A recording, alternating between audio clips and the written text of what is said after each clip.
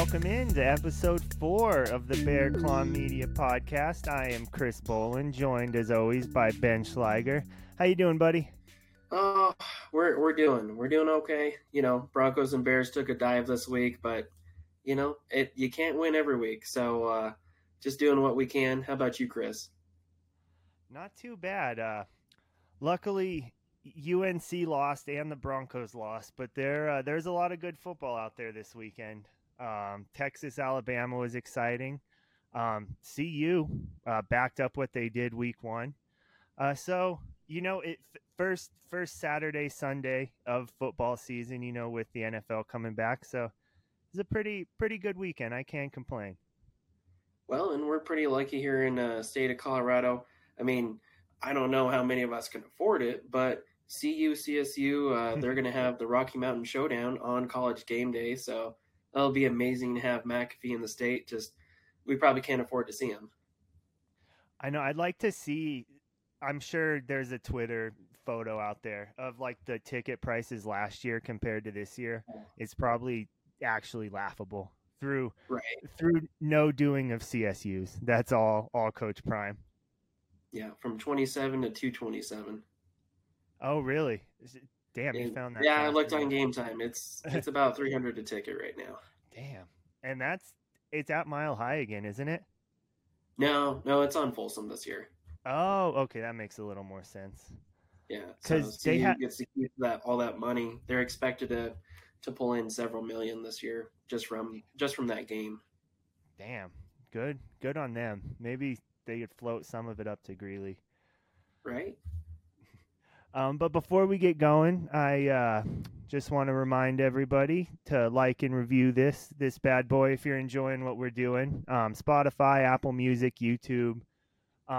Give us a follow, review, comment. We want to hear what you guys want to hear. And always appreciate you listening. Seriously, means a lot to us getting this off the ground, and it's been fun so far. So we're excited to get into it.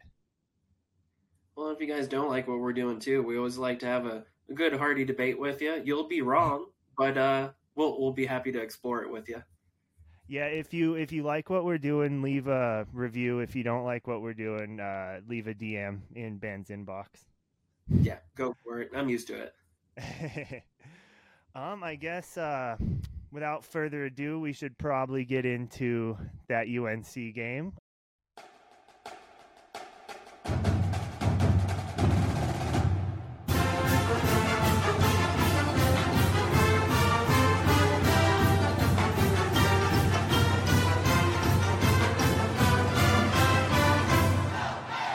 About what was expected, unfortunately. I think kind of nailed the preview. What did you have? 45 to 10, and it was 42-7. Yeah, we were only 6 points off on that, so pretty proud when that happens. You know, the first one of the season, you always got to put something positive out there, put some positive vibes. Hopefully, they'll live up to it. Didn't so with the Abilene Christian one. This one, we kind of knew what to expect. They're number 10 in the country, and they showed why. It was tough because we were pretty competitive throughout the first half. Really, we did a lot of things right, and the only time that we did something wrong, it just happened to be in a big way.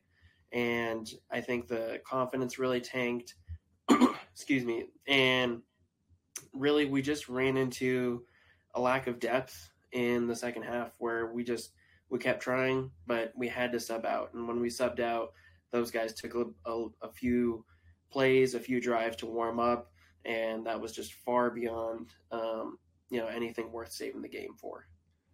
Yeah, and Lamb mentioned it after the game too. Like that first half was competitive, and then the defense just got gassed. He mentioned they played about two games worth of snaps.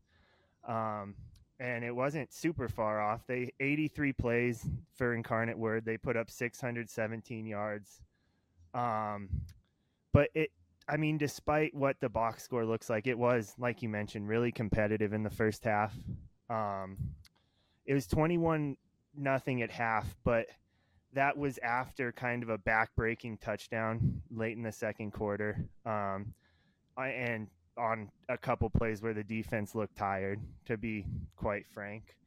And kind of on that note, it was just a long game.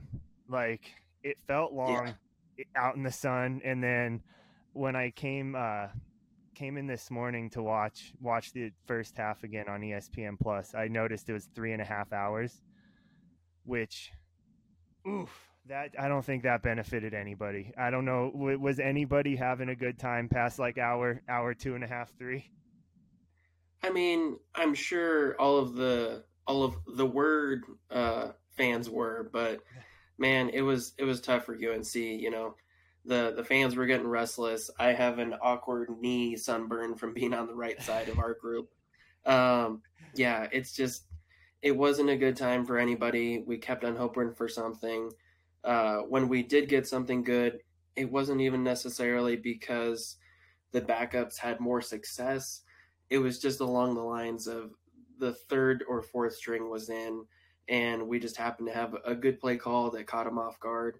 It wasn't that we didn't have that earlier in the game. It's just we built up, built up, built up, and then we'd have something that either turned the ball over or just really reset us momentum wise.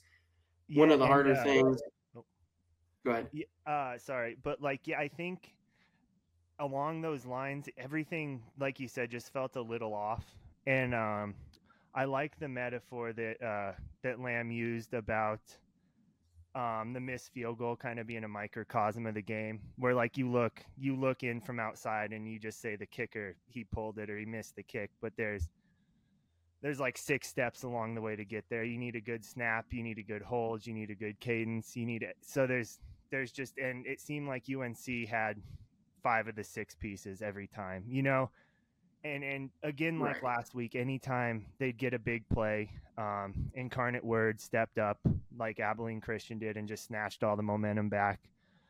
And then UNC just wasn't able to get anything going until, like you said, it was too late, and the third string was in, and Gibbs was able to get that pass, that long one down the middle. But yeah, it was just another long game for the offense, especially, or I guess long game for the defense because the offense struggled so much. Right. Yeah, Lamb said that in his interview as well with us at the end, is that they played so many plays that if you broke it down, it would look better for the defense if you cut all the plays in half and worse for the offense. Um, it was just really tough. There was at least 2 plays where there could have been a breakaway catch for a touchdown. So I mean, if you add up all the mistakes, just the obvious ones alone, where it's undebatable that player had a chance to score points, we're at least looking at 17 points that we could have been. So we could have been at least halfway closer to the score. And sure, that's not going to win us the game, but that would have looked a hell of a lot better for the fans. We had a couple of the players' parents behind us, and just you felt for the team, you felt for the parents. It was just rough. Like them seeing the obvious mistakes, them being like, this guy gets it right in practice. What's he doing in the game? Like, what's going on? It was just pure agony. It was tough. Yeah, and And there wasn't really much they could do to just right the ship. They needed some sort of stabilizer, and once they did find a stabilizer, Incarnate Word threw in something that just disrupted the whole game plan. yeah, and you mentioned there was I think 17 points like kind of left on the board. Two really deep like throws that would have been huge in that first half. Who was the first one? Was Jamari Robinson Yep. dropped one right over the top. He would have walked in for the touchdown. And then the second one, I think, was it Zinicola tried to make a one-handed catch kind of over on the right sideline, right down by the goal line. That one was a little Oh, less right. egregious, but he still probably should have brought that one in. As a great throw. And then Right. I there, think I was thinking about one with Riles down the middle too, as well. Um, either way, it's just stuff that didn't connect, so it doesn't count. But man, it sure would have been easier on the crowd for sure. I think it's tough. Ever since Collins, like the crowd is definitely turned a little bit, and they're just so much less patient, which in one degree is good because we're not going to accept the same old, same old. But at the same time, I think they're a bit quick to get on, the lack of success. You know, Yeah, the Abilene Christian one, sure, we might have had a chance in that, but once we saw Abilene Christian, they're a pretty good team.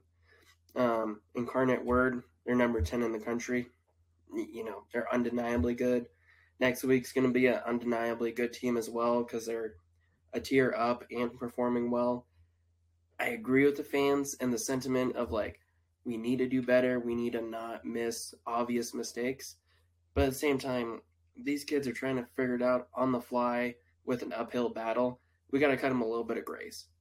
yeah, and kind of to put a bow just on everything we've touched on so far, it felt like they feel really close to putting it together, which doesn't mean a damn thing when you're losing by 35 points. But it feels like at some point it is going to come together, and whether it's just for a game and they beat somebody you're not expecting them to beat, or come conference they actually have some tangible like progress and momentum. It feels like the recipe's there, the pieces, the ingredients are there. It just there's one of these weeks it's going to come together, and we'll have to see whether or not it sticks. Yeah, kind of like Lamb was referencing as well. Is they got about 9 players doing all the right things on most plays, and they just need those 10 and 11 just to hit the same chemistry, hit the same groove at the same time. Great point. Kind of then going off of last week, the open field tackling especially was atrocious, and a good portion of that was because the D line was getting pushed around. The O line had the same problem. As a positive, it felt a lot better this week, especially the open field tackling. Um, Yeah, the that tackling looked solid. Like I think across the board, everybody was flying to the ball. There was a lot more hustle. There was a lot more drive, a lot more determination. Especially looking back at our boys. Thankfully, that we got a roster from the fancy suites, so we can reference everybody more intelligently. Even though God just bless the pronunciations because it's going to take us a while to get those right. But Godspeed, man. Tama Tuateli, linebacker 45, he was all over the field. He did get a few penalties here and there, but he was trying his ass off. They even brought him in as a fullback on a run or two. Really, there was a lot of try on this team this week, and it was fantastic to see that drive. The one thing that kind of took away from some of that is our zone coverage. Some of the time, we looked like a kid lost in Walmart who couldn't find his mom. It's just all of a sudden we see an Incarnate Word player. We're all yelling, "Who had that guy?" Like, ew, it was gritty because of course, Zach Calzada, he saw him just fine and usually turned to a big gainer points, and it was tough. They were doing so much better to not be wet pasta this week. They really checked the box there, did great on it, but then they kind of looks like little kids in Walmart playing coverage. Yeah, and I think that kind of ties back to I think the first of those plays you're talking about is at the very end of the first half. It was tight all game. Yeah, the defense was swarming the ball, holding their own. They'd given up 14 points, but honestly, those took one great throw from Calzada, and then just another solid drive. But then, yeah, with what was it about? I think about 3 minutes left in the first half. They just wide open down the middle, 44-yard catch, and then the next play, I think it was an 11-yard touchdown run. It looked exactly like the team has looked the last 2 years, where just back-breaking mistake, and then they just don't recover in time. It was actually kind of funny because you mentioned the parents sitting behind us. One of them was yelling, like, why are we in the prevent defense when uh, Incarnate Word was like nickel and diming us down. They put together like 3 or 4 short pass plays, a first down or two, and he was yelling about him being in prevent. And then I remember I looked over at you and I was like, as long as they can just hold them to a field goal, like we'll be okay, Right. just for momentum purposes. And then probably the next play, just 44 yards wide open. Calzada underthrew it like about 6 yards off his back foot, and it didn't even matter because he was just that Right. open. Yeah, and that was the hard part is like even when we knew what our mistakes were, we tried to do something that should be, a 60 to 70% chance of fixing it. And it just, when we would zig, they would zag. It was tough. Yeah, and after that, the floodgates really opened. There felt like there was one more chance to kind of gain some momentum early in the third quarter. Who was it? Tywan Harris, I think, had. Yeah, when he stepped in front and took that ball right out of that receiver's hands, that was beautiful. Yeah, it looked like watching it develop. It almost looked like it was going to be a pick six, and Right. it was a good play. Like I think the Incarnate Word receiver kind of came back to the ball, and they just ended up kind of tussling there. But and that gave UNC the ball on Incarnate's 30-yard line or so, and next play Sermon just missed an out route, just not the best throw. 2 more bad plays, fourth down, he gets sacked. Incarnate Word scores 28-0, and all the game's effectively over at that point. There's still half a game, but all the air is sucked out of the stadium. It's just backbreaking. Like if that long play at the end of the first wasn't that one, that was the nail in the coffin. Yeah, it was tough. And, one of the harder things that we saw that day was actually coach in the press conference. One of the other reporters is asking pretty aggressively, like, "Hey, what's the missing link? What's missing? What do you need?" And he's taking it on the shins, and not pretty like Stefan Diggs does with a cute little GQ photo shoot with a one chin guard on. He was taking it on the shins. Absolutely great reference. Everybody on this roster just being like, it's not these guys. Obviously, if they're not, making their assignment, making exactly what they need to do, it's on me. And I hope everybody just takes that with like the biggest sign of respect that coach is out here taking shots. He still believes in you. Even in a 35-point loss, he still wants to see the best out of you. And I hope they don't get discouraged this week going to, a big money game at a FBS on, cable TV.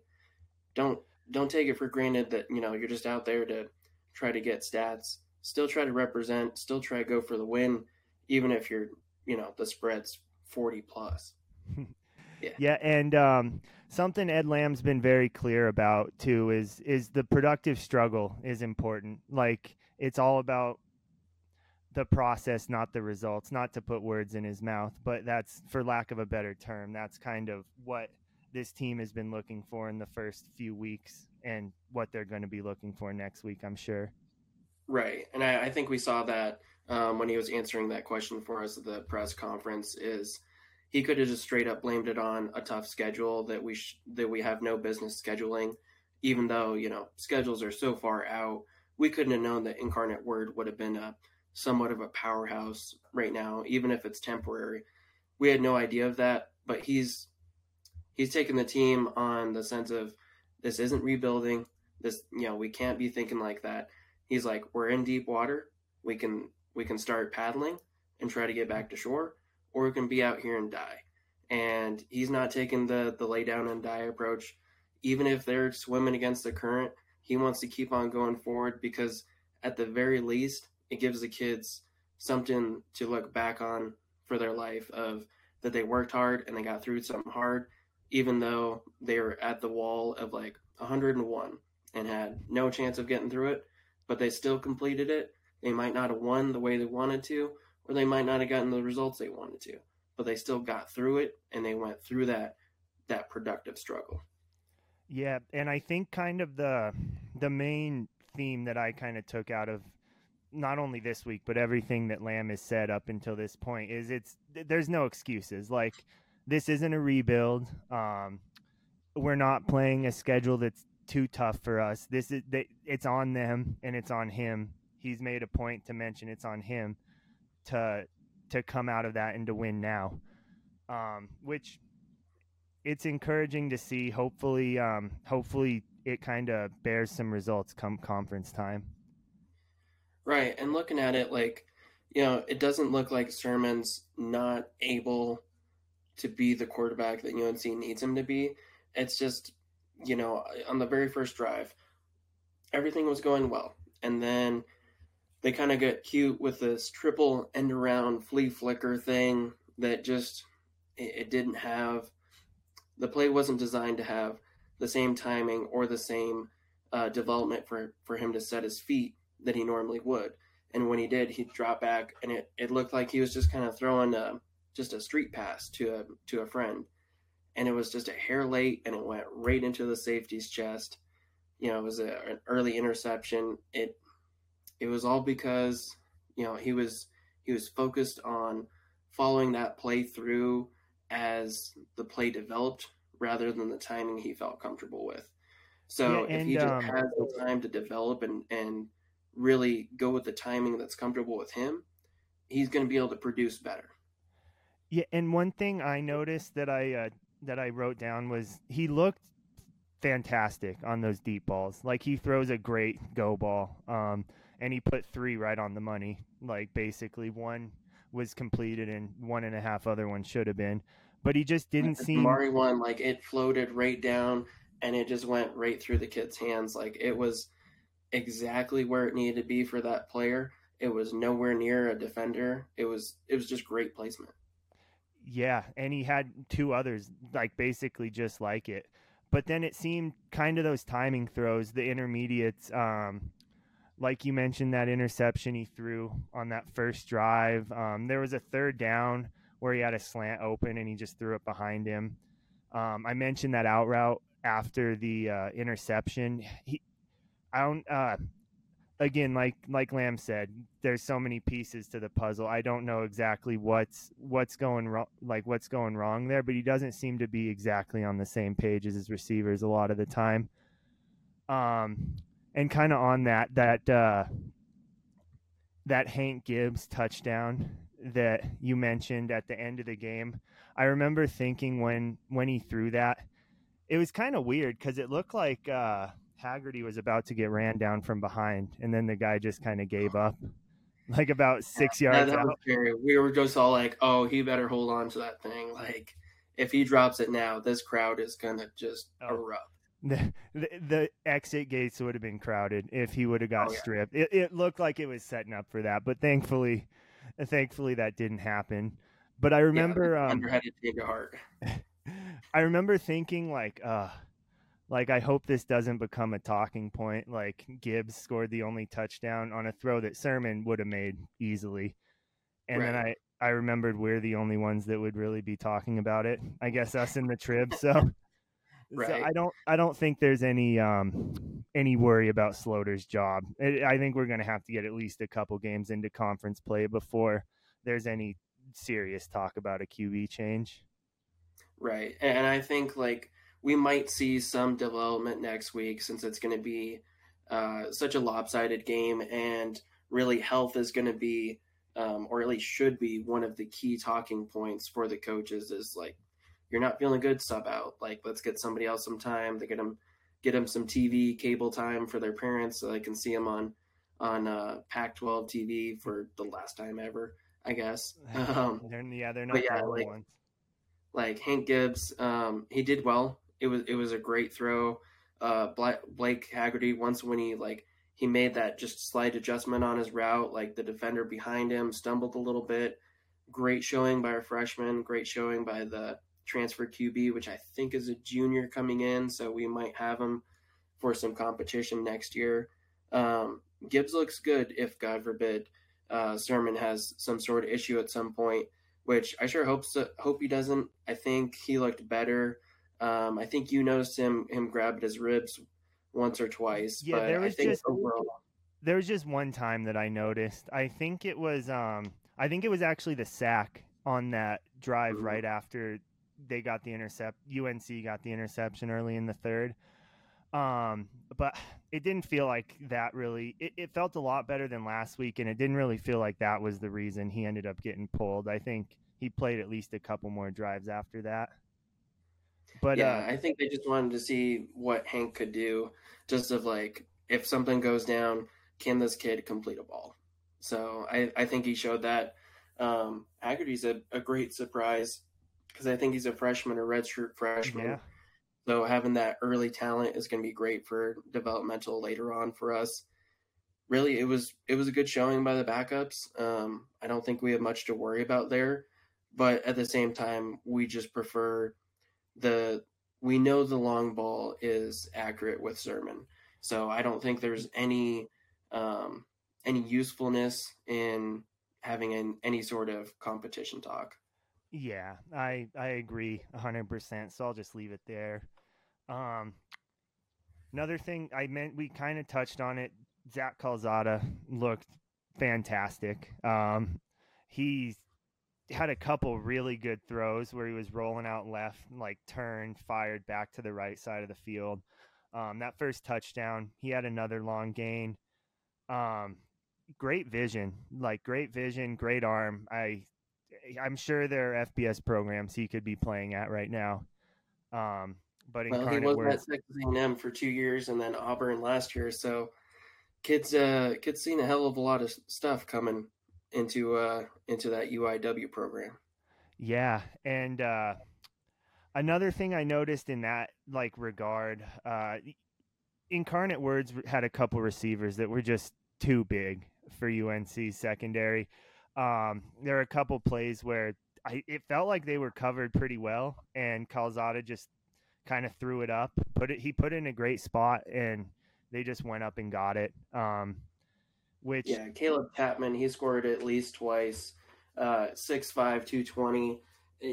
There was one score in the far end zone where I can't remember if it was Taiwan or Tizzy. Somebody was trying to like get their hands up and try to just do something, and he just caught it right there. Just that advantage was just a little bit of an extra zing that it's not that we weren't ready for. It's just it's hard to combat when a receiver is anywhere from 3 to 6 inches taller than you.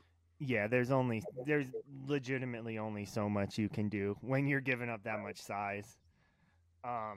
Another thing, I guess a couple other things. Ben, feel free to hop in at any point here. These are just a few notes. Looked like a more balanced rushing attack. Afari split some carries with Darius Stewart. I think Afari had 14 for 43 yards and Stewart 13 for 32. Funny enough, Tuatelli was the second leading rusher on that one fourth down conversion.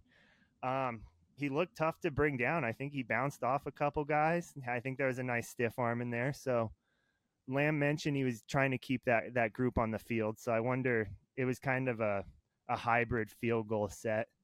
But I wonder if Yeah, I'd love that's to know something. how that developed in practice where, linebackers always want to be like, I want to be a running back today, coach. I want to see like the footage of that behind the scenes of like how that developed. Cause I was like 40, 45. We only got 145. He's a linebacker. What is he doing out there?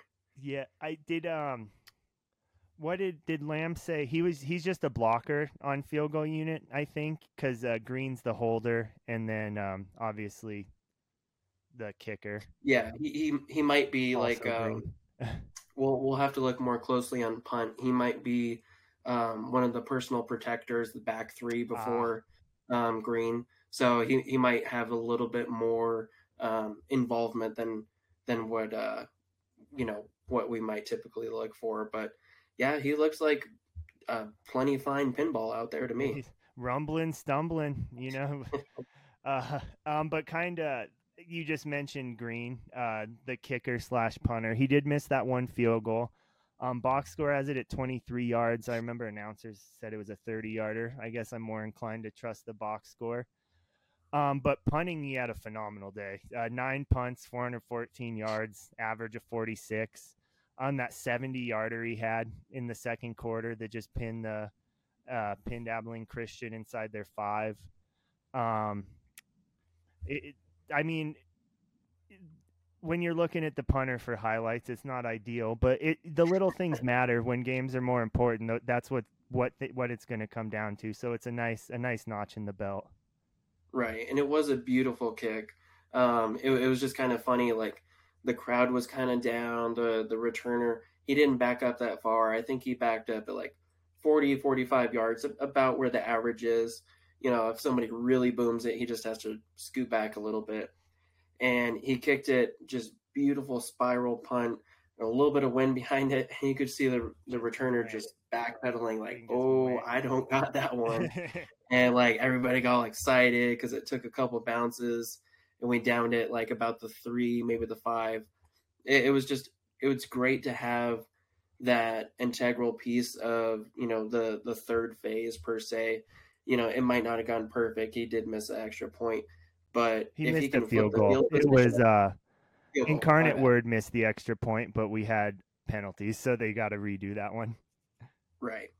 Um, but I mean, even so, like if he can flip the field position and just give the defense some sort of a break where it's on them, you know, to just stop them before the midfield rather than being at midfield trying to stop before field goal range, that makes a world of difference on energy levels and just stress in general.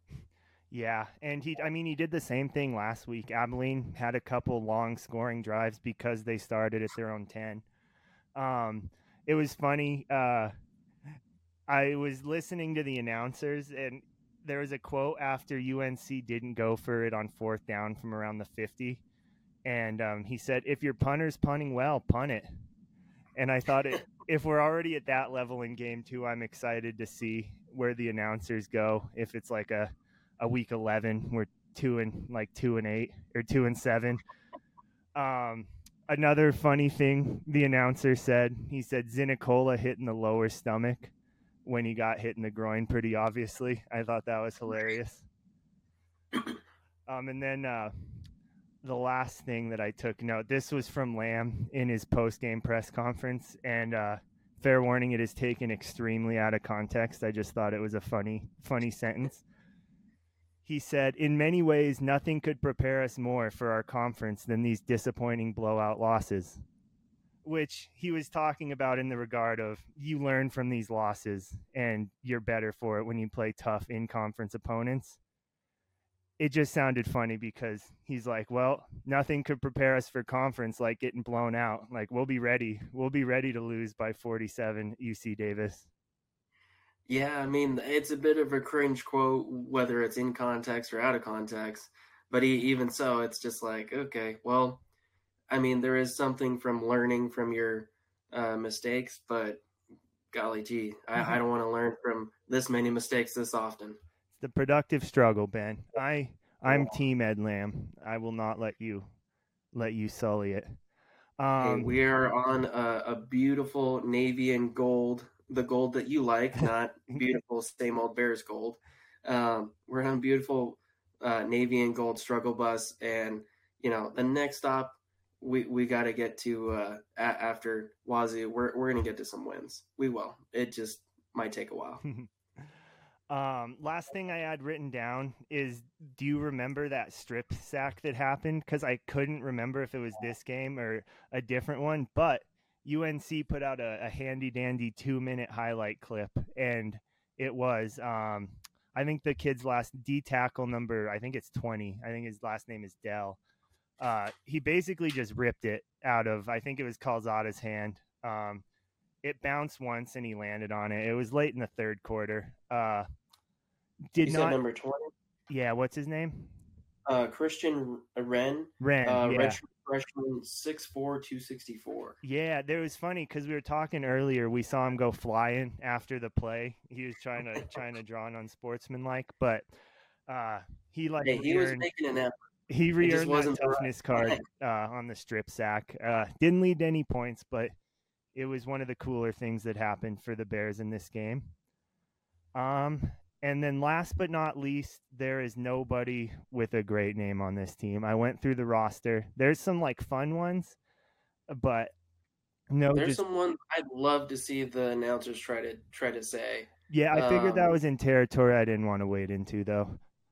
yeah, fair enough. I mean, like some of these, I'm like, oh yeah, have fun, buddy. Even if you have a pronunciation key, you go for it. I'm not paid that much. All right. There's probably something we missed, but I think we touched on just about everything. Anything you want to add onto this game? Any thoughts, questions, comments, concerns? You know, I think even though it didn't go our way, I think there was things that gave us hope that if they can get uh, their stuff together, that we'll be all right.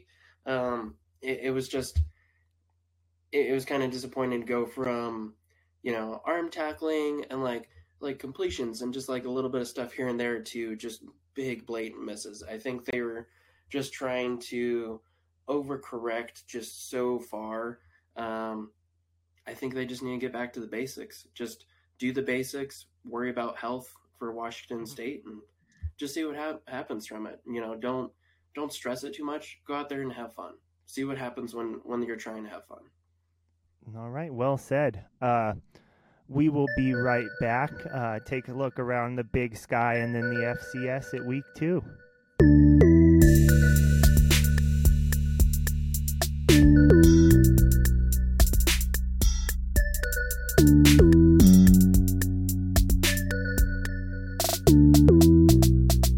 All right, and we are back here on the Bear Claw Media podcast presented by Bear Claw Media, though you probably know that because the feed that this podcast showed up in did not change.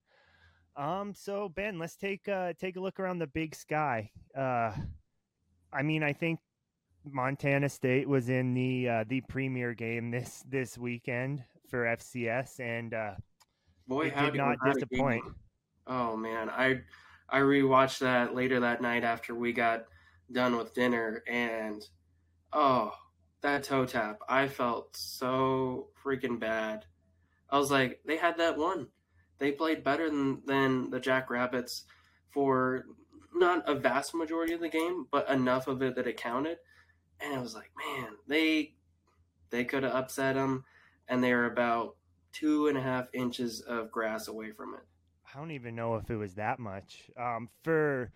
Everybody listening who's this deep in the weeds probably knows how that game ended, but Montana State was down 16-20 with about 10 seconds left from near their 20, and threw a dart to the back of the end zone. Looked like he drug his foot, called a touchdown, and then overturned on the replay. Honestly, when I watched it live, it did look he did look out of bounds. Even kind of looking at the replay they were showing on the broadcast, but there's been a couple very convincing Twitter Oh, posts yeah, of the some still screenshots shots. where it's like where his foot just barely touches before, and it's like, okay, how microscope are we going to get about this? Because if you go with the microscope approach, touchdown. If you go with the real time, Mike Florio type way you're supposed to judge it, there wasn't enough in. I agree with that, but I'm kind of surprised they overturned it because they needed to reach the threshold of having enough evidence to overturn it. Right. I think Which it just they was felt. just bad enough they couldn't justify leaving it where it was.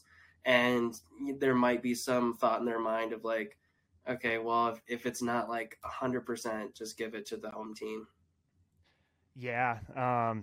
Hopefully there's a rematch of this game, though. I mean, if these two teams are kind of at the level we think there are, or that we think they are, I imagine there likely will be a rematch sometime come playoff time. But you hate to see it be at least even this much up in the air because it does feel like there's a legitimate question to the outcome of this game. I I think there's think also a question of if Tommy Mlott was healthy, because he was 6 for 6, in the first half, and coming out into the third, the announcers kept on being like, "Well, where's he at?" And then they panned to him on the sideline. Well, he's there.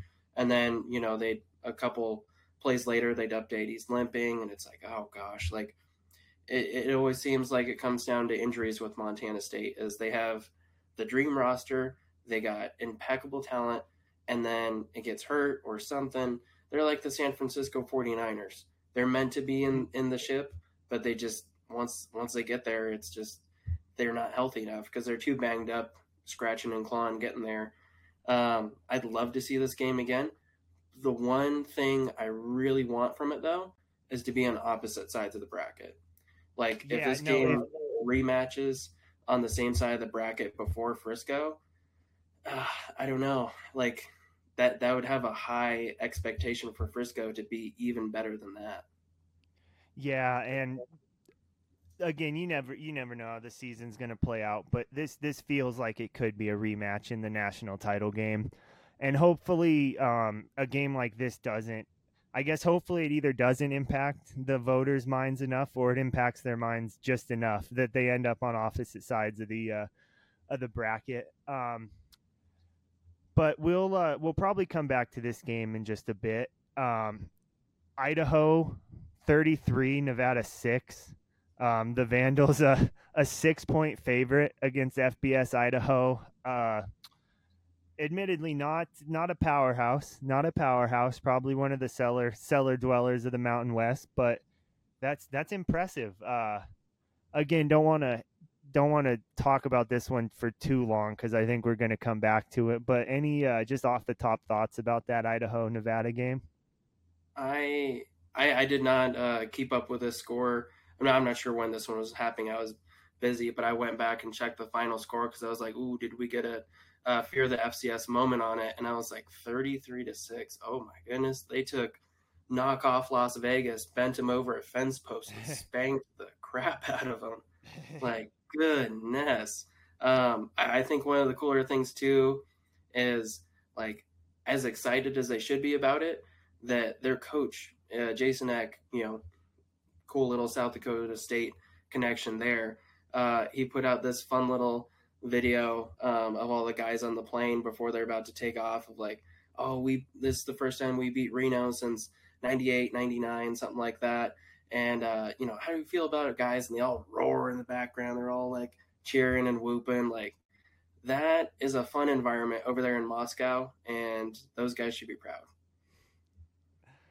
All right, and the kind of last primo game of the Big Sky weekend, Weber State taking care of business against Northern Iowa, 34-7.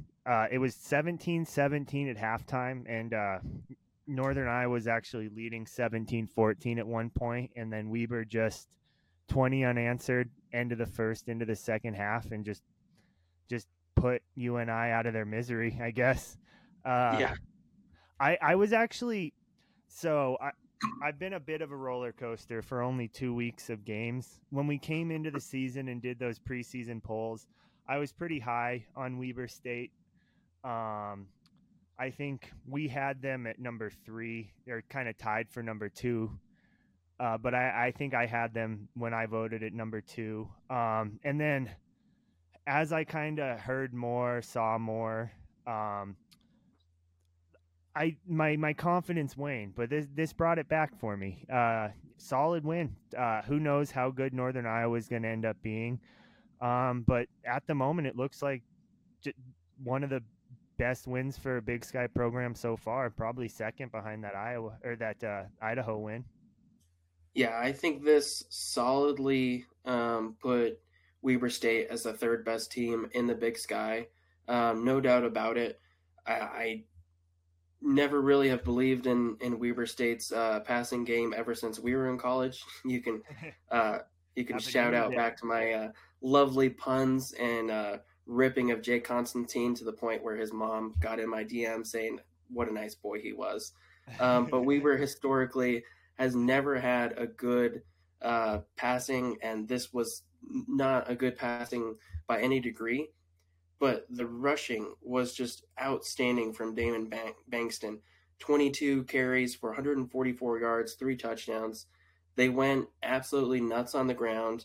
And for Theo Day being touted as this, huge deal as a quarterback, he's going to take over the FCS, he's going to run things. He got sacked 5 times and picked off 3. Weber's defense is something to be scared of. This is going to be an ongoing problem, and the Wildcats might not kill you through the air, but they'll scratch and claw you any other way. Yeah, just a great win. And again, we'll probably talk about that one a little more. The last interesting, there was a couple interesting ones, but the last one I'd really want to highlight is probably Eastern Washington taking Fresno State FBS to two overtimes. Um, who knows the circumstances where Fresno State's going to end up this year, but I think that instills a little more confidence in me for this Eastern Washington team that I was kind of honestly didn't plan to think that much about this season. Yeah, I think they're still kind of even with a fantastic performance. I think they're going to end up about mid grade just because there's some absolute killers in the Big Sky. Um, I think they had a great performance. It's a damn shame they couldn't get that win because I feel like they were definitely a better team that night, and it was a good team loss. I know that sounds stupid, and there's no such thing as a moral victory, but they should be damn proud of taking a FBS team to a second overtime and nearly winning it. They were very close in that, and I think that never say die attitude is still alive in Eastern Washington. They just have to prove that in conference play. Yeah, so little spoiler, they get to prove that before conference play next week. They take on Southeastern Louisiana. Um, but the last couple notes I had about this week in the Big Sky, Portland State and Northern Arizona, they looked better to me, both coming off a big week one losses. Portland State held their own against Wyoming, and then lost my spot. And then Northern Arizona looked all right against North Dakota. Nothing world beating, but it seemed like they had better performances this week. And then Idaho State and Cal Poly kind of fell back to where we thought they'd be. Idaho State losing by, I believe, 50 on the dot to Utah State, and then Yeah, Cal ooh, that looks Poly like a basketball score there, 28-78 right there. and Yeah, Cal I think Poly. mostly That win against San Diego last week looks a lot less impressive after San Diego lost to D2 Colorado Mesa. Oh But man, sorry, we what were were you saying? keeping tabs on that during the UNC game, and we're like, they're tied. Why are they tied? Like, go Mesa. Why are they tied? And Yeah, then I it was went like from go overtime, and then it's like wow, 28-21. They took them in overtime, and Sicko's committee had a great play. We were looking up during the Bears game because unfortunately we needed some sort of happiness, and the lineman scooped up a fumble, threw a great little touch pass to the running back, and got a touchdown out of the deal. Like, go Mesa! But I feel bad for Brandon Moore, our buddy from Mines, who went up to San Diego. up Yeah, to. that lack of scholarships just it bit him in the ass. Yeah, and I'm exaggerating. That was a step up, and he proved at Mines that he's probably going to be able to build a good team, but it's going to take a minute. And it was funny. First off, that play number 3, Sports Center top 10 yesterday. Nice. Um, but yeah, I started that game rooting for San Diego because of that Brandon Moore connection. And then as I think the fourth quarter was ending, I was like, wait a minute, why am I not cheering for Mesa? Like this, everything about this feels like I should be pulling for Mesa. Right. Um, but before we get into the weeds on kind of the power rankings of the Big Sky here, any other highlights you had from this last week that you want to touch on? I think it's just notable with common opponents that Montana played Utah Tech, and even though it was a road game, they did win by 30. It seemed less convincing than Montana State's 63-20. I common opponents can only get you so far in stats and analytics, but as far as we're looking at it, Montana obviously is a decent team, but I think they're still trending down from what the good old Grizz expect them to be at this point in the year. Yeah, and I think we agree on that. I think you're still a little higher on Montana than me, and maybe than consensus. But let's get into that now. So the Tubs at the Club puts out a Big Sky Conference power ranking every week, and nice enough of Brian to invite Ben to be a part of that, and then nice enough of Ben to also add me to the group chat. So we both voted on that this week. And probably one of us or both of us will tweet out what I had and then what Ben had. So if you want a visual while looking at this, You really I want guess me to get killed on Twitter, huh? it's all about engagement. Come on. That's fair. That's fair. I think let's start at the top. This is probably a debate to be had at this point. I have Montana State number one, even after that loss. You have Idaho number one after a convincing win against Nevada. I don't think there's necessarily a wrong answer. Like I didn't think that hard about it, but I did think about it. You know, like I considered Right. putting Idaho number one. Why do you think Idaho deserves that number one spot? And then I'll come back with a counter unless you make me change my mind. I had to put him number one since I put UNC 11 because otherwise Tubbs of the Club would kill me. No. I did put him number one based off of it's a power ranking, not the top 25. And power ranking, Idaho went out. They spanked an FBS team. They absolutely took him to the woodshed, sent him packing. They're going to go play, Keno in their smoky casinos and cry. And Montana State had an instant classic game that just didn't go their way. What worries me, though, is if Tommy Malot's hurt, we saw at Wyoming Sean Chambers struggle as the solo number one quarterback. And I think in the FCS, he has a little bit of an edge because he is just a little bit better of a player on average versus the FCS than he is versus the FBS. I think he's below average there. But he has undeniable strength and willpower to just put his head down and go through a line, even though it makes me worried as hell as a sideline, couch potato coach. But I think Idaho has a fiery offense and a good enough defense that they could keep going deep into the conference title conversation. In Montana State, they have all the pieces. I just worry about, can they get into the end zone? I know they can get down to it, but are they going to be kicking field goals more often because, they're running their asses off and they don't have a passing game? And that kind of came into play in that last drive yesterday. You could hear the announcers saying, like, why would they throw it now if they haven't thrown it. I think it was 3rd and 7. They ran a QB power with Chambers. We should, I guess, for clarity's sake, was Malott went down in the second quarter, I believe.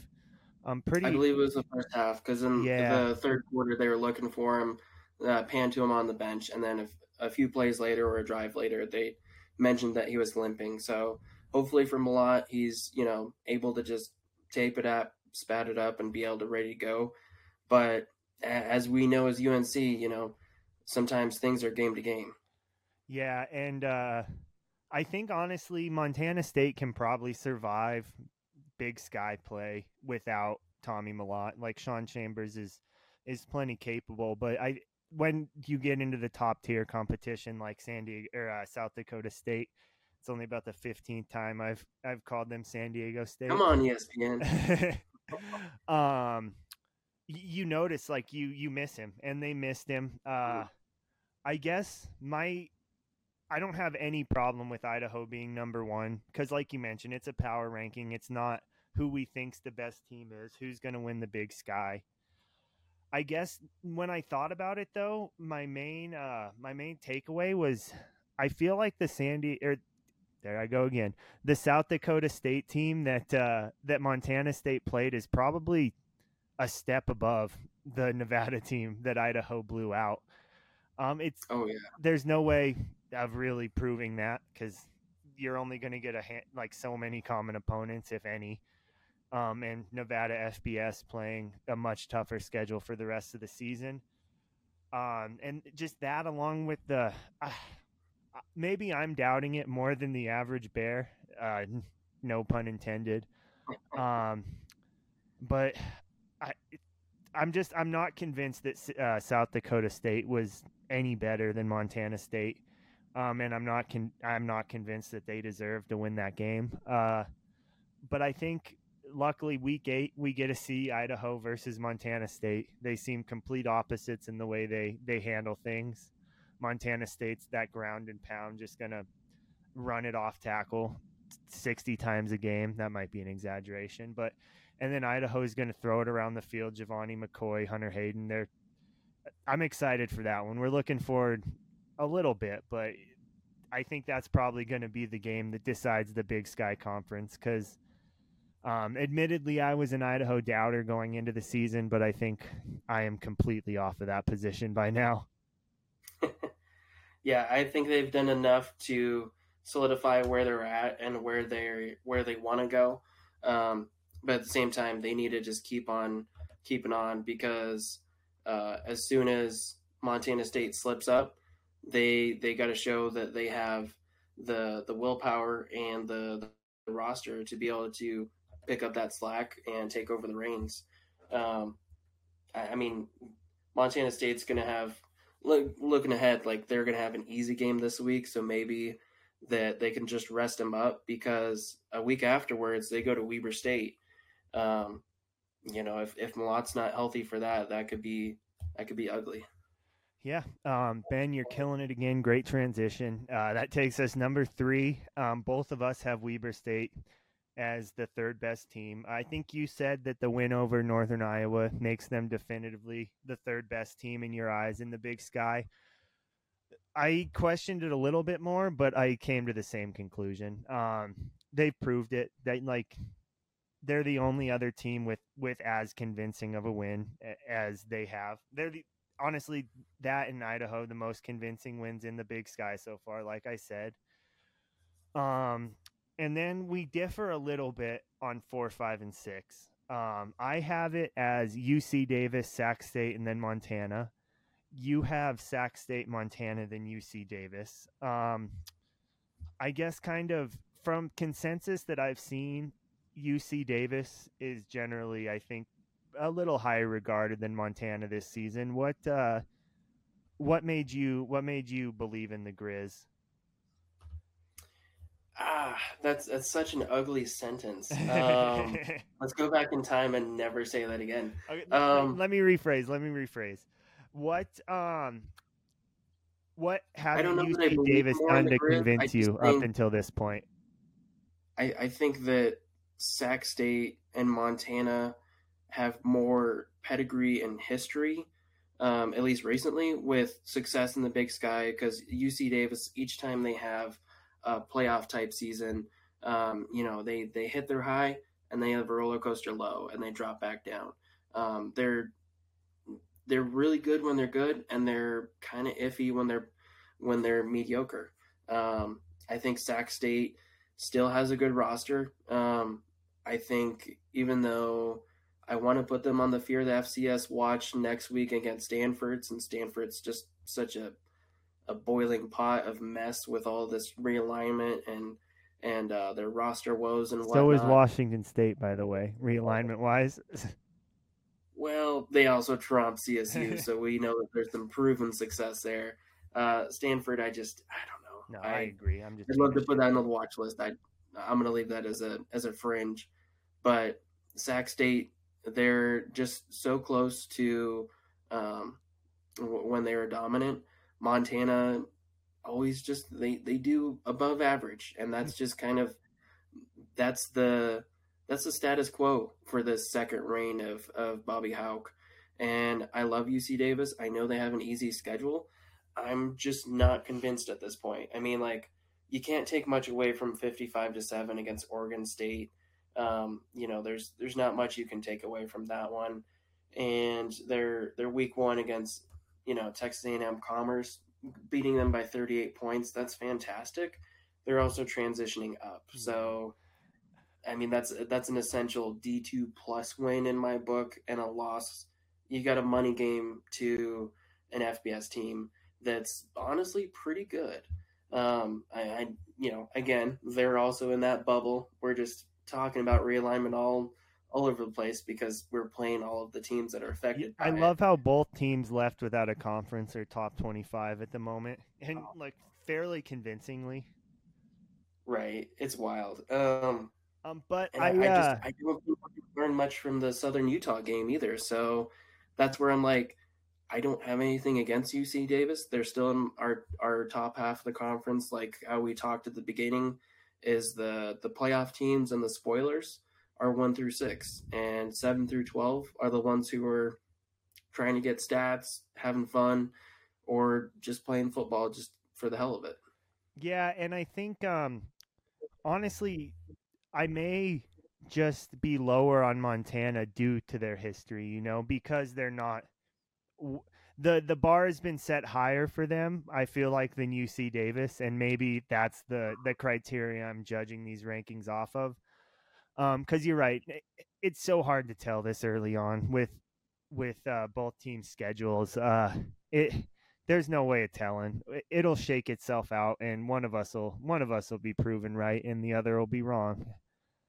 And Well, I then mean, it's hard when we're betting on roller coaster, UC Davis versus mediocre plus Montana. Like, which one's going to falter? Because they both do at some point. yeah, like it exactly. And kind of moving on, Eastern Washington, impressive, but I don't think it did enough for either of us to think of them as in that level with the top teams. Still to be seen, but I feel fairly confident in having them 7. That's one we agree on. And then Yeah, so I think they're the leader of the second tier. exactly, I almost consider them a tier of their own. It feels I ca- so I have Portland State number 8. You have Idaho State 8. I would consider Eastern Washington a solid level above both of those teams, and any of Hmm. the kind of bottom dwellers, for lack of a better term. That is where it gets a little bit interesting between the two of us, at least. I feel like UNC is pretty convincingly in that bottom spot, just with what they've shown the last 2 weeks. I've wanted to believe, I want to believe, but I think just proof is in the pudding so far, and there's time for it to change. But so I have UNC last at 12 and Portland State number 8. But you have UNC at 11 and Portland State in that last spot, which you certified Portland State hater, Ben, because you had them lower in the preseason polls too. Please explain to the audience your hatred for Portland State and the greater Pacific Northwest. Oh boy. It's probably because I like potatoes too much, and I've you know, just have that Tubs of the Club vodka in my stream of just top five Portland State. Has just been depressing.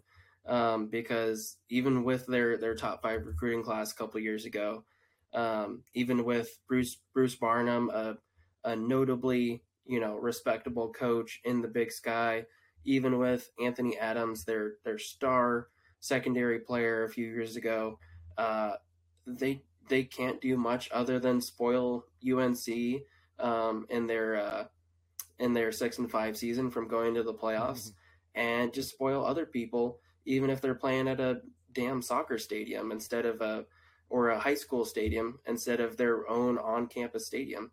Um, I think the game against Oregon was absolutely disrespectful, and poor Puddles the Duck, I felt worse for him than I did for the Vikings. And I just don't think we learn a lot from 31-17 against Wyoming, who, yeah, it's a game right after they had a double overtime against a team that was, a little bit more talented than them. They come out to just kind of like a leisurely FCS game.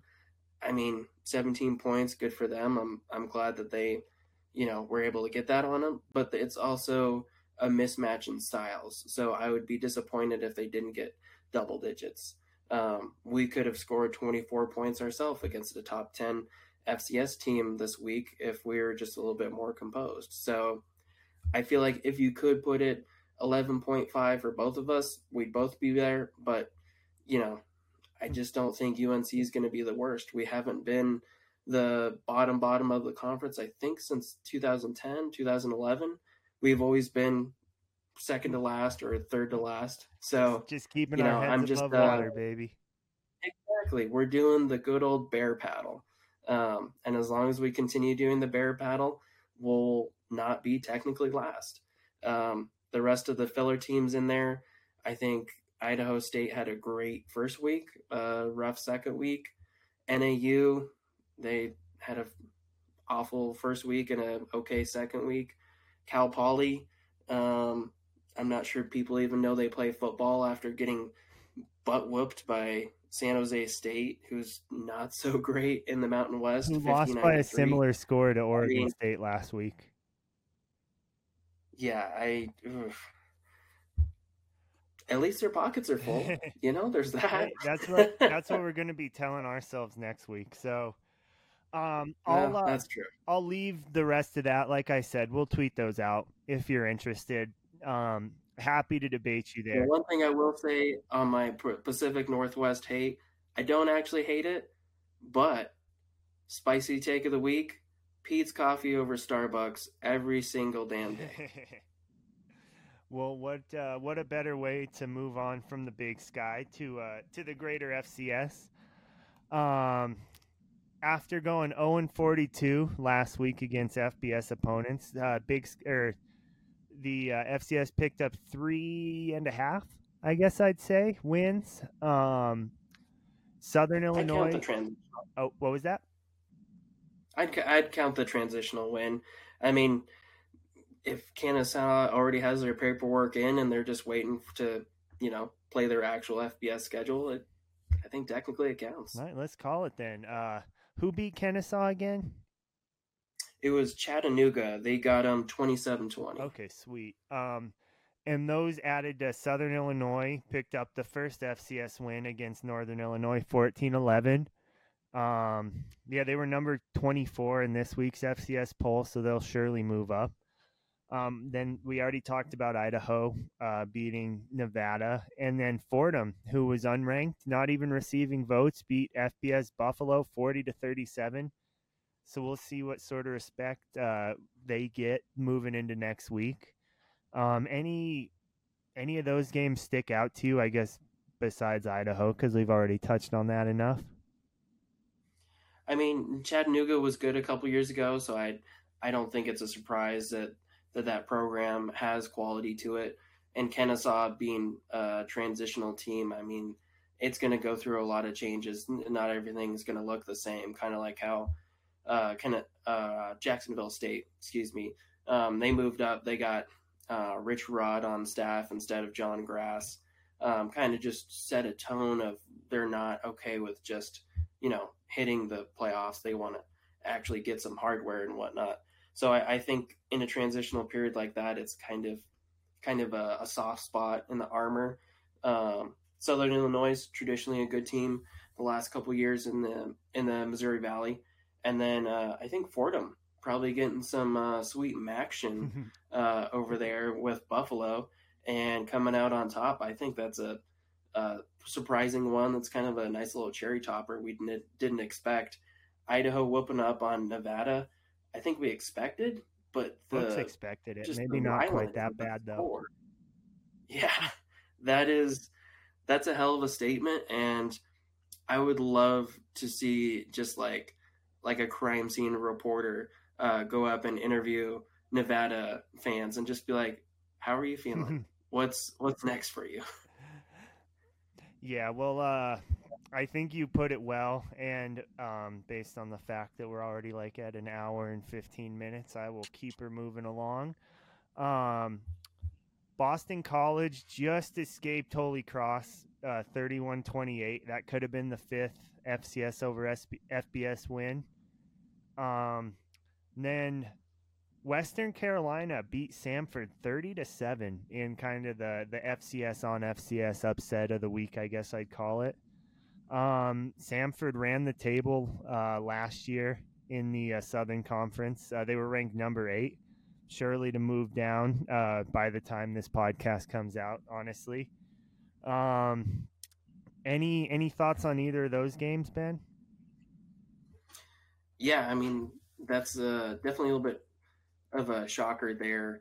I mean, Western Carolina, they're kind of a team you not really paying attention to, and for them to come out and put the hurt on Samford, that's something to take notice of going forward. Yeah. And then I guess in a few games we talked about last week, South Carolina beat Furman 47-21. Michigan State took care of Richmond 45-14. And then North Dakota State 44-7 over Maine, who sneakily Maine on I think 7-game losing streak, which is tied for I think third or fourth longest in the FCS, which caught me a little off guard because they've been competitive. They haven't been phenomenal by any means, but they've seems like they compete. And all right, well, any big FCS takeaways this week, Ben, that we didn't touch on, or anything else you want to preview before we move on to week 3? No, I think we hammered it pretty well. Week 2 had a lot of excitement. Week 3, we might be looking a little bit more chalk across the entire landscape. Awesome. Well, we will get into that in just a sec after we take a quick break.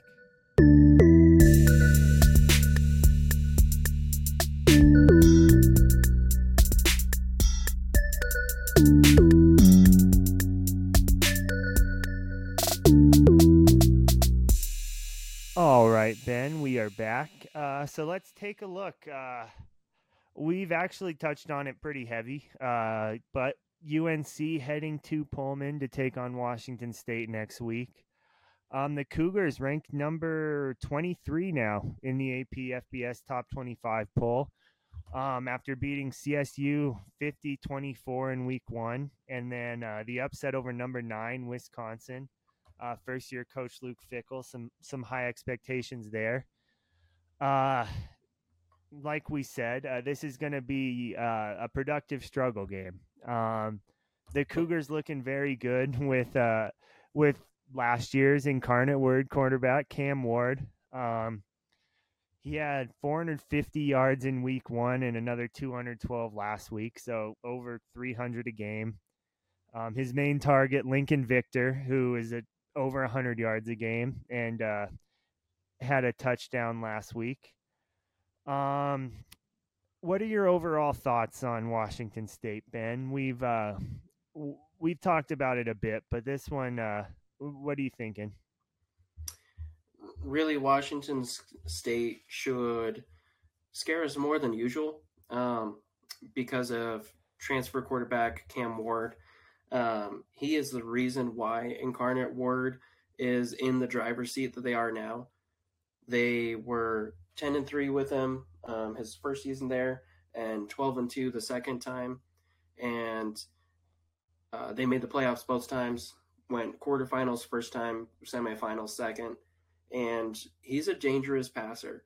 I think I was looking at Phil Steele's top 50 quarterbacks in the FCS in the FBS, and he was right in the low 30s in there. So this guy is absolutely danger through the air.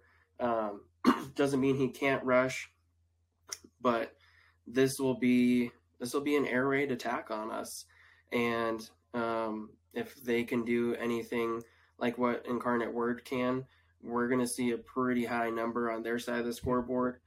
I think overall UNC can find little pieces to make up in garbage time, but as far as like starters versus starters, it's going to be a little bit of a worry. I mean, like CSU, they don't have exactly small kids up there, and we have pretty decently sized kids too as well, but they got moved around.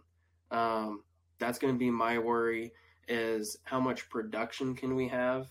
And I mean, it might even get to the point where they switch to running at a certain point just to protect Cam Ward at a certain point in the game, but we're going to have to defend the passing game for our lives and just keep the running game at bay. Yeah, and you nailed it. They want to throw the ball. Cam Ward actually has been their leading rusher the last 2 weeks, but it was with 40 yards and 43 yards. So they're going to kill you through the air, which is a little bit unfortunate for the Bears because maybe correct me if you disagree, but it feels like the secondary is kind of a strength of this Bears team. But if you're going up against a Power 5 program who the strength of their team is their passing game, I don't think it really bodes well for UNC necessarily. And I think we're still finding our identity. I mean, with us expecting Hogue to come back at some point, I would not bet on this game. I would say, if anything, he comes back week 4. From the information we have, it's not definitive on when he comes back. So I would say don't expect him this game because really, what's the point? Do you want to just get him hurt against big, nasty FBS guys? I wouldn't. So, I mean, we saw Vincent King was our MVP of the week, at least according to Bears social media. I would probably echo that he was one of the key contributors to our success this last week. And he's playing all over the field. He's playing edge. He's playing outside linebacker. He lined up man-to-man on a spread formation. I mean, he's playing so many different positions because he is a utility player, which is fantastic. But he's also not in all of the positions that he's used to having success in. So he's trying to spread his success to other positions for the better of the team, which is fantastic and commendable. But at the same time, we're not getting the optimal performance out of him because he's playing at an above average level across the field. So I think between Napke kind of coming down into the front 7 rather being in the secondary, Cam Murray being in the safety position rather than corner, I think we're still trying to form our identity, and this is going to be a tough time to solidify that. I think the first week, maybe first 2 weeks of conference play is when we'll really know what the Bears defense is all about. But like you said, our strengths definitely rely in the linebackers and secondary. Yeah, and just looking for another matchup that might favor UNC, I kind of noted down if Hogue does come back, which you make a good point. It doesn't make a ton of sense for him to return this week. The pass rush might be able to get home between him and King. The Cougars let up 4 sacks against Wisconsin last week and 3 the week before against Colorado State. Part of that's just the nature of throwing the ball so much. The defense is going to get to you occasionally, but I don't think that's too much to focus on because like you said, I don't think Hogue's going to return this week. But shoot, maybe we should just have three down linemen, blitz Napke and King every single play, and just have 6 corners out there trying their best. But you're right though. King has looked great, but I think he's been in the positions to help the team succeed the most, but I don't think he's necessarily been in the positions to help himself succeed. And that'll probably take care of itself a lot if Hogue is able to return, which it does sound thankfully like it's not anything season ending, but we just kind of keep an eye on when he's going to be coming back. Yeah, he looked decent on the sideline. I mean, like, he was just in sweats, not doing anything besides out there just supporting his team and whatnot. But it was good to see him on the sideline. He's walking around, didn't have a brace. So we can at least have some hope that no matter when he does come back, that he'll be able to be relatively full strength. Nice. And I guess last couple fun facts I had. This is Washington State's second straight 2-0 start. Did it last year, did it this year. Doesn't mean anything, but fun fact nonetheless. And then these two have played one other time, 2019. UNC lost 59-17. You probably won't be surprised to know Jacob Knipp was still the starter at that point. In my head, that's way too late, but he did play for 6 years, so I guess it's more surprising that he was still starting because it must have been early in the season, or he would not have been playing in that game historically. Nice. And I guess that's all I have about the Bears and Abilene. That's all I have about the Bears and Washington State. Anything you want to add there, Ben? No, I think this is going to be one of those games where we hope a couple players can show out on national TV. I mean, as well as the Pac-12 network is broadcasted. But I mean, like it'll be a nice, like, kind of bright home game of like, hey, I played against these guys. It's all going to be about, for me, of just seeing them improve the basics. You know, we lacked the basics week 1, and then we did the fun stuff well week 2, but lacked the basics. So maybe we can put it all together. And of course, we're not gonna have an outstanding performance necessarily, but at least if we could have good basics and, you know, have some productive plays here or there where it's like maybe we cause a turnover or two, maybe a guy has a good long run, a good catch for 20 yards or so, you know, just something that we can hang our hat on, besides just collecting a check. Nice. And so let's move forward to the Big Sky, week 3. We touched on it a bit when we were talking about last week. Not a ton. I think last week definitely had a more marquee slate. But Idaho has another chance to pull off an FBS win. They play Cal, who I severely doubt the Vandals will be favored in that one. Cal's a much better team this year than Nevada. They just coming off a 14-10 loss to Auburn, which is generally impressive for the Cal program. You know, Auburn's supposed to be taking a step forward in the SEC this year. They were able to keep that one pretty close. You think Idaho has any chance against Cal? I think there's definitely an opportunity, but I don't think it's going to come nearly as easy as it did this week. You know, if it is a Vandal win, it's only going to be by a couple potatoes then rather than several sacks this last week. Do they have the potential to do it? Sure, of course they do. But like you said, Cal is not a dumpster. They definitely have some quality to them. It's, you know, 14-10 against Auburn. It's a loss, but it's a good loss. So in the big scheme of things, I think it could be close. I think Idaho is going to show a lot of good things. Out of everybody who could get a fear the FCS moment, I think they're still a candidate, but it's more of a fringe candidate rather than a solid one. Yeah, and I guess we'll see by the time this podcast comes out how much that win over Nevada impacted the Vandals' top 25 looks. But with this week and a potential win next week, Idaho could be looking at some top 2, if not best team in the country buzz if they can pull off back-to-back FBS wins. Next, I have Montana hosting Ferris State, defending D2 national champion. They're 2-0 so far this year and won 11 straight going back to last season. A game the Grizzlies really should take care of, but it has a little intrigue, you know, just the defending D2 champion coming into Missoula and giving the Grizz a run for their money potentially. God, I want to know so badly who thought this was a good idea. Again, you know, games are scheduled out so far out, you can't necessarily avoid some things. We didn't know that, you know, Incarnate Word was going to be an absolute powerhouse thanks to Cam Ward and company. Ferris State has always had some sort of success at the DT level.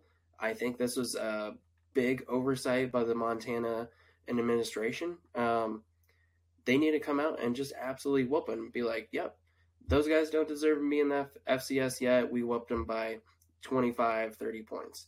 They need to beat them more than they beat Butler. If they don't, they should be worried. Season ticket holders should be worried. Everybody in Missoula should be sharpening their pitchforks for when they storm the castle at night.